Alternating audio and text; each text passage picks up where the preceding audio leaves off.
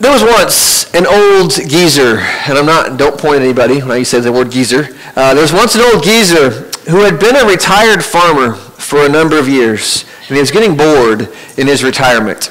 And so he decided to open up a medical clinic. And so he put out a sign out front of his house, in front of his office, says, "Get your treatment for $500. If not cured, I'll give you back $1,000." So that was a good deal. And so there was a young doctor in town who was positive that this old geezer didn't know beans about medicine. And so we thought this would be a great opportunity to teach him a lesson, plus get $1,000 for myself. And so we went to Dr. Geezer's clinic, and this is what happened.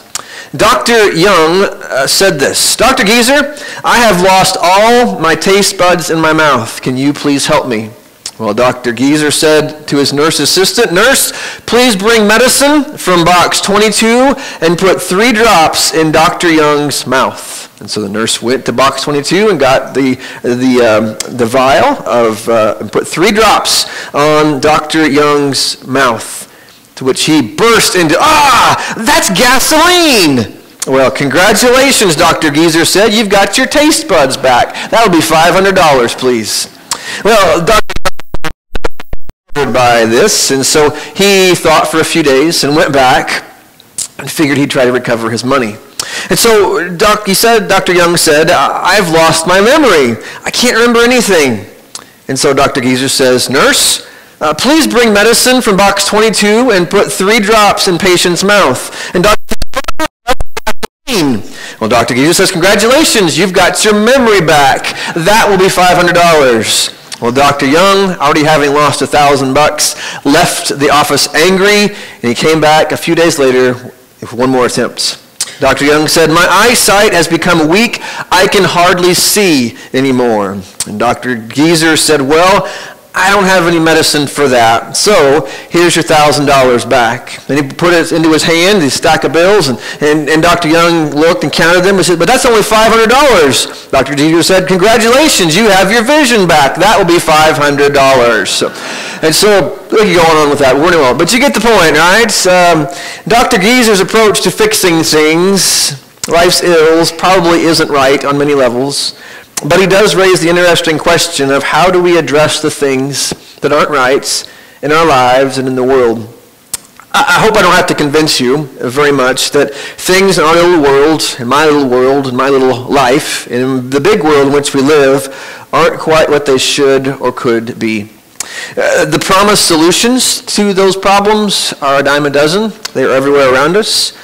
But over the next several weeks and months, leading up to Christmas time actually, we're going to look at God's answer to what's wrong and what's broken in my life, in my little worlds, and in the big world around us.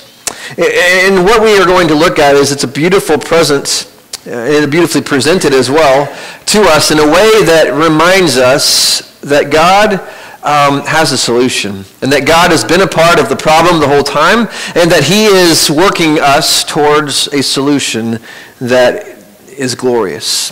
And that solution is summarized beautifully in the little book of Ephesians in your New Testament. And so over the next 3 months here, we're going to walk our way through this book in a way that I hope will encourage us and help us in many ways. And the book begins, as many of your books in your New Testament do, with these simple words. Ephesians chapter 1, verses 1 and 2 says this, "Paul, an apostle of Christ Jesus by the will of God. To God's holy people in Ephesus, the faithful in Christ Jesus. Grace and peace to you from God our Father and the Lord Jesus Christ." Now we're going to read everything that follows, but I just want to pause and ask those good journalistic questions of who, how, why, when, whatever, all those questions that are relevant. So who wrote this letter? It was Paul. Paul identifies himself. It's about the year 62 AD. It's a hard time to be a Christian. In fact, Paul himself, as he writes this letter, if you keep reading, is under some kind of arrest. Paul was in prison twice near the end of his life. One time was more of a house arrest kind of thing. The second time was more sticky in the dungeon because we're going to kill you kind of arrest. And this is probably the first house arrest thing, but still he's being under house arrest can get old after a while. He is trapped there, can't leave, for a man who dreams of spreading Christianity throughout the entire European continent. Being stuck for a year or two under house arrest has not been fun for him. If you read the book of Acts chapter 19, the book of Acts, what you find is that Paul had come to the city of Ephesus. I believe there's a map that maybe I can show you that shows you where Ephesus is in correlation to Rome and Jerusalem and all those kind of places. Paul had come to Ephesus on one of his missionary journeys, and a lot of times he would come, spend a few months there, and move to the next place. But in Ephesus, because of the strategic city that it was, because of its strategic place for all of Asia Minor, he spent 3 years there. And he planted a church there.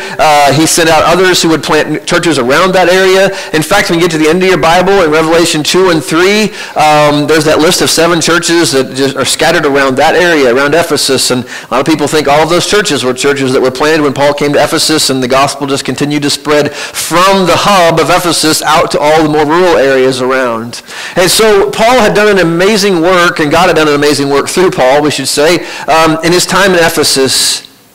But Paul had moved on, and now he finds himself imprisoned because of his faith, because of a world that didn't like his Jesus in a lot of ways. Some of that was religious people. Some of that were just the Gentiles around. If you read Acts 19, again, you find by the time that Paul is kind of finishing his ministry there, there's a riot that breaks out because Christianity, just this whole belief in Jesus, took off so quickly and made such a big difference that it began to affect people's pocketbooks, and business people didn't like it. It began to affect the Jewish community, and the Jewish people didn't like it. There's a lot of people who did not like this new Jesus, and so they couldn't get to Jesus, and so they took it out on the closest thing to them, which is Paul and all of his new disciples. And so it wasn't a comfortable time to be a Christian, to be one of these new Jesus followers to the world. And so Paul writes to them, and I think in a way that is helpful to us, because I don't know if you've noticed or not, but it's becoming less and less popular to be known as a follower of Jesus. Less and less people appreciate that trait in you if you are one of those. And I hope that trend will continue. And so I think it's important for us, like Paul does for his people that he loved, for us to go back and read this letter again. Because what Paul is trying to do, if you go to Ephesians chapter 1, verse 3, Paul kind of summarizes the book and everything he's going to say in these simple words. He says this: "Praise be to the God and Father of our Lord Jesus Christ, who has blessed us in the heavenly realms with every spiritual blessing in Christ." He's writing to a group of people who don't feel very blessed, who maybe in their daily lives are struggling, and there's pressure, and there's maybe some persecution, there are some outside challenges, there's all kinds of things that's making it hard and distracting to be just an everyday follower of Jesus. And so Paul writes this letter in this beautiful way. All 6 chapters he writes are simply a reflection. The first 3 are about don't forget who this Jesus is and all the things that Jesus has done for us. And he sets us up on this beautiful platform. And then chapters 4 through 6, he just unpacks. And if this is who Jesus is, then this is what this new kingdom community ought to look like at the end of the second half of the letter.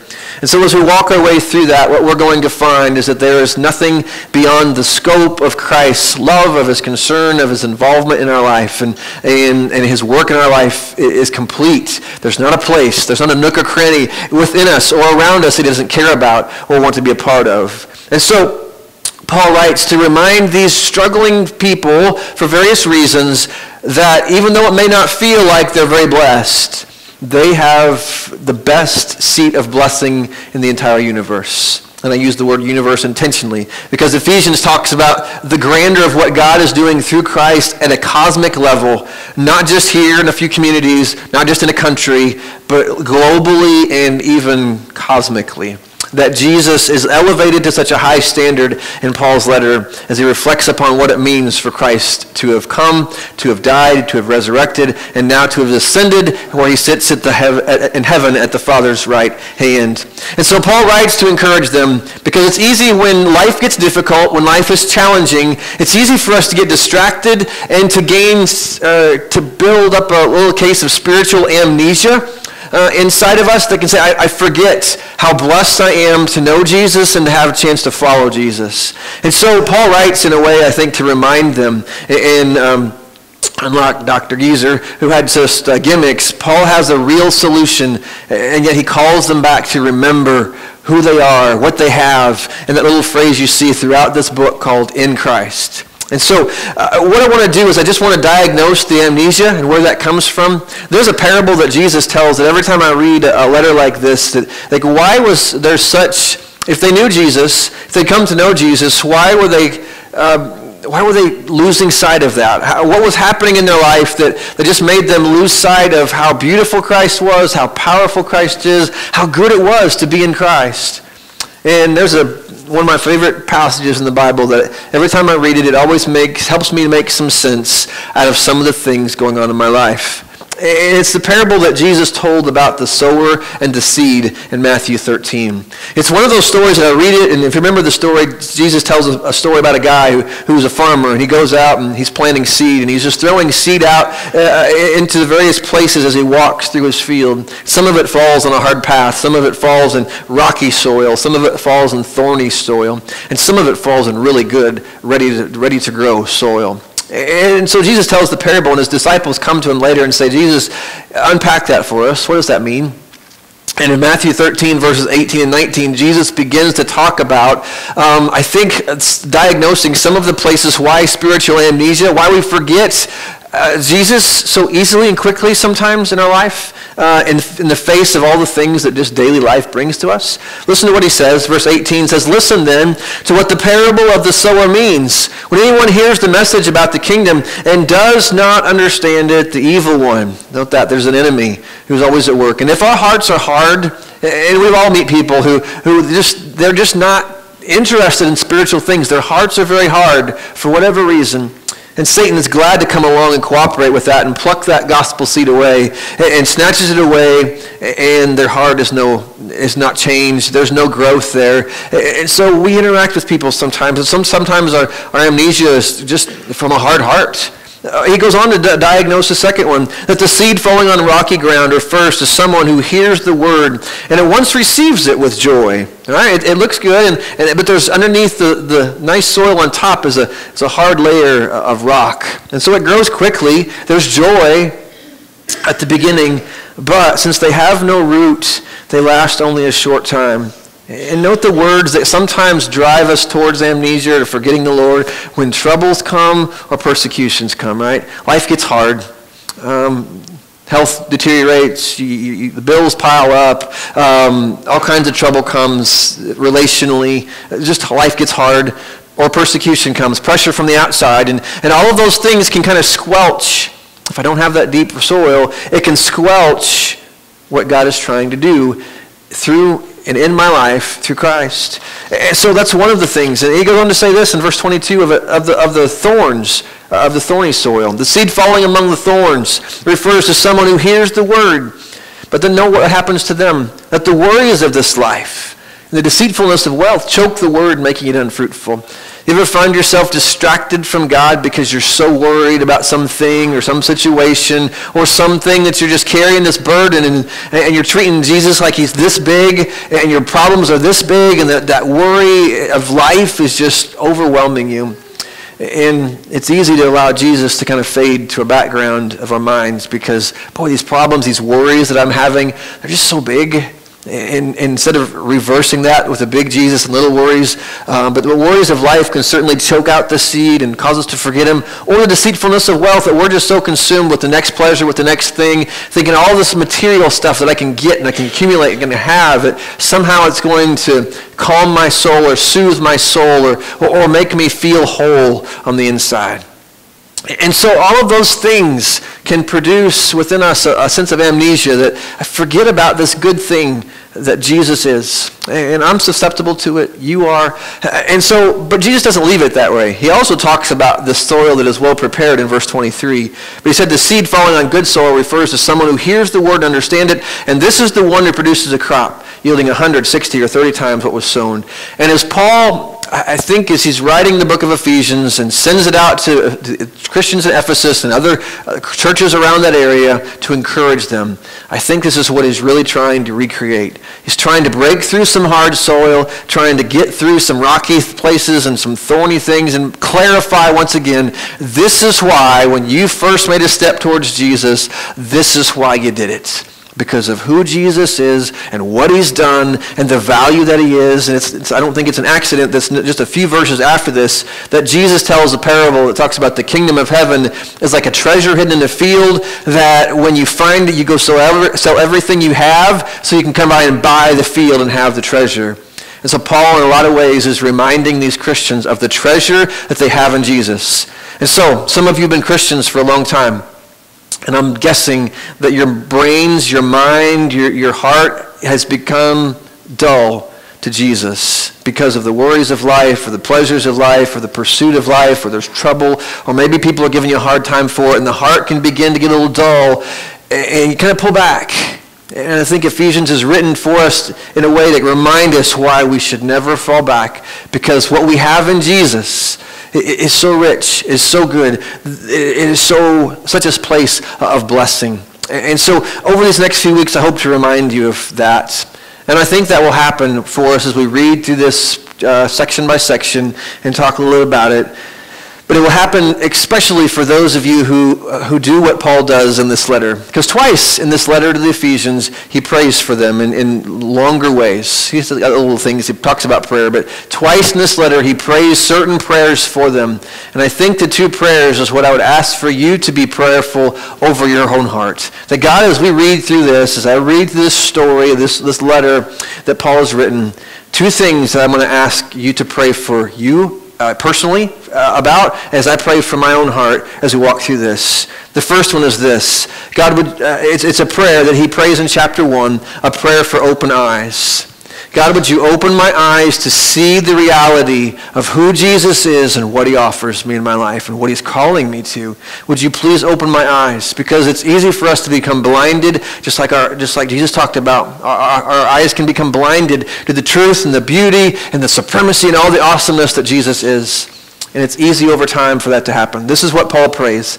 I pray that the eyes of your hearts, not your physical eyes, but the eyes of your hearts would be enlightened in order that you may know the hope to which he has called you, the riches of his glorious inheritance in his holy people, and his incomparably great power for those of us who believe. Now we'll get to unpacking that in a few weeks, but just focus on those first few phrases there. I pray that the eyes of your heart may be enlightened. And again, this is on the heels of going through this big long section where he just unpacks blessing after blessing after blessing of what God has done for us through Christ. It's available to all of us. He says, you got to pray that God opens the eyes of your hearts. You're going to miss this. It won't have the great impact it could have on you. He goes on in verse 19 to say, that power is the same as the mighty strength he exerted when he raised Christ from the dead and seated him at his right hand in the heavenly realms, far above all rule and authority, power, and dominion, and every name that is invoked, not only in the present age, but also in the one to come. And God placed all things under his feet and appointed him as head over everything. If you just go through and to underline the word every and all, you're going to find 4 or 5 times that in this section, Paul is just saying, man, if I could open your eyes to show you who Jesus is, that he is over all, there's nothing hidden from him, there's nothing beyond him. And so we've chosen as a title for this sermon series, Nooks and Crannies.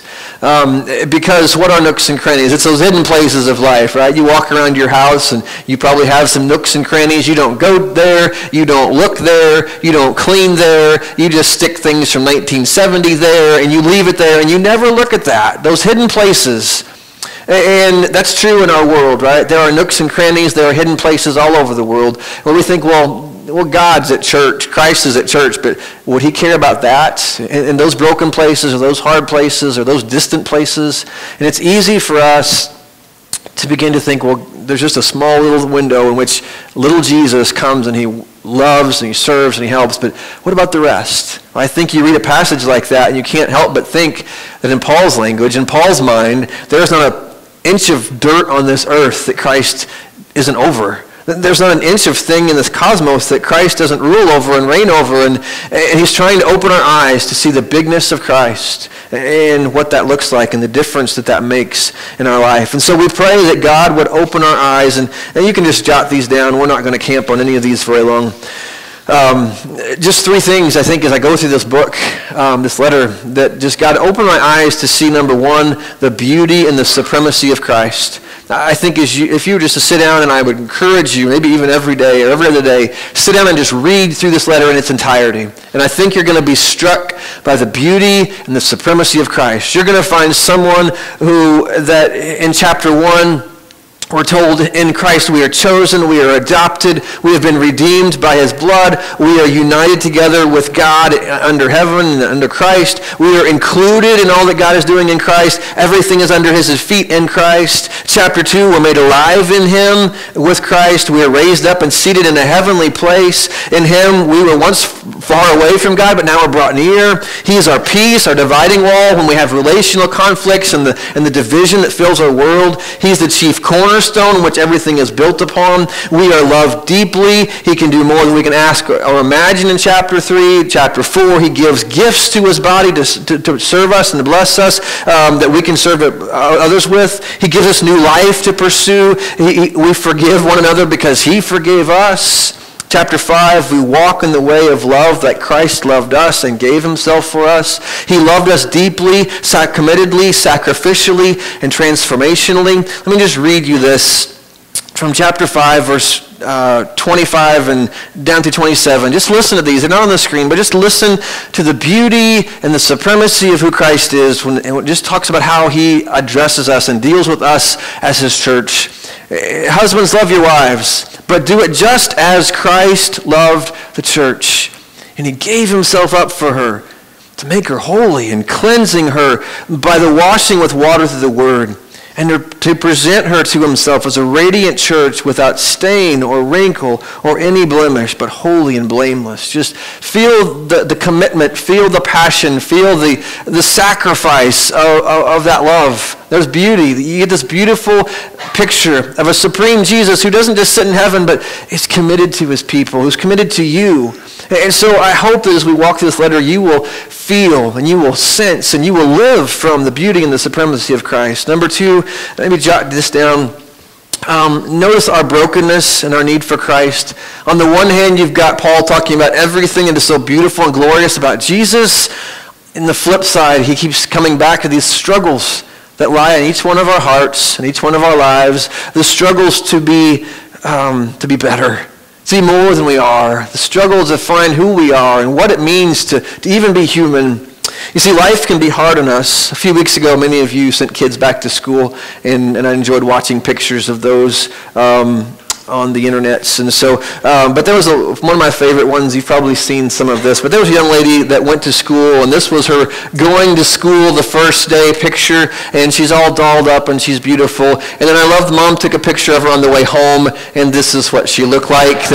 Man, that's real, right? That's life. Because you think, okay, I'm all put together, I'm all fine, but at the end of the day, what are we? I'm a mess, right? The day beat me up, my hair's disheveled, I just look like I've been run over by a truck, and life is hard, all right? Interacting with people, trying to just make it through the day, it just reminds me as I read this book of the lofty things, the lofty person that Jesus is, how below that I am.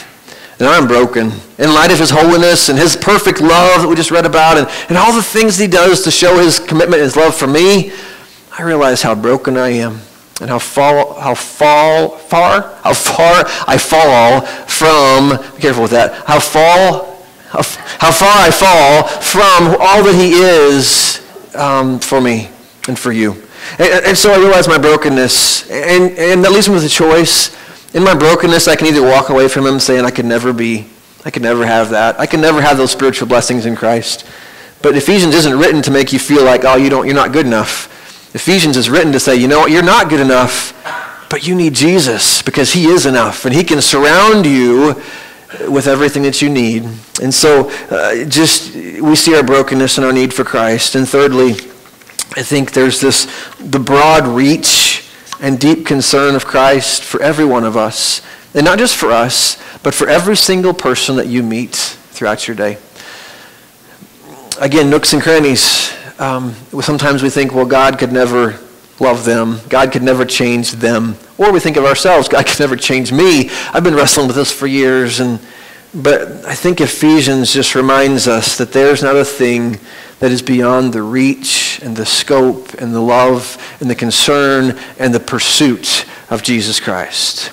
And so as you walk through this book, what you find is that Paul says that Christ rules over and is there and cares about, reaches into people in the first chapter who are struggling with feeling their worth. You ever feel like you're not worth much in this world?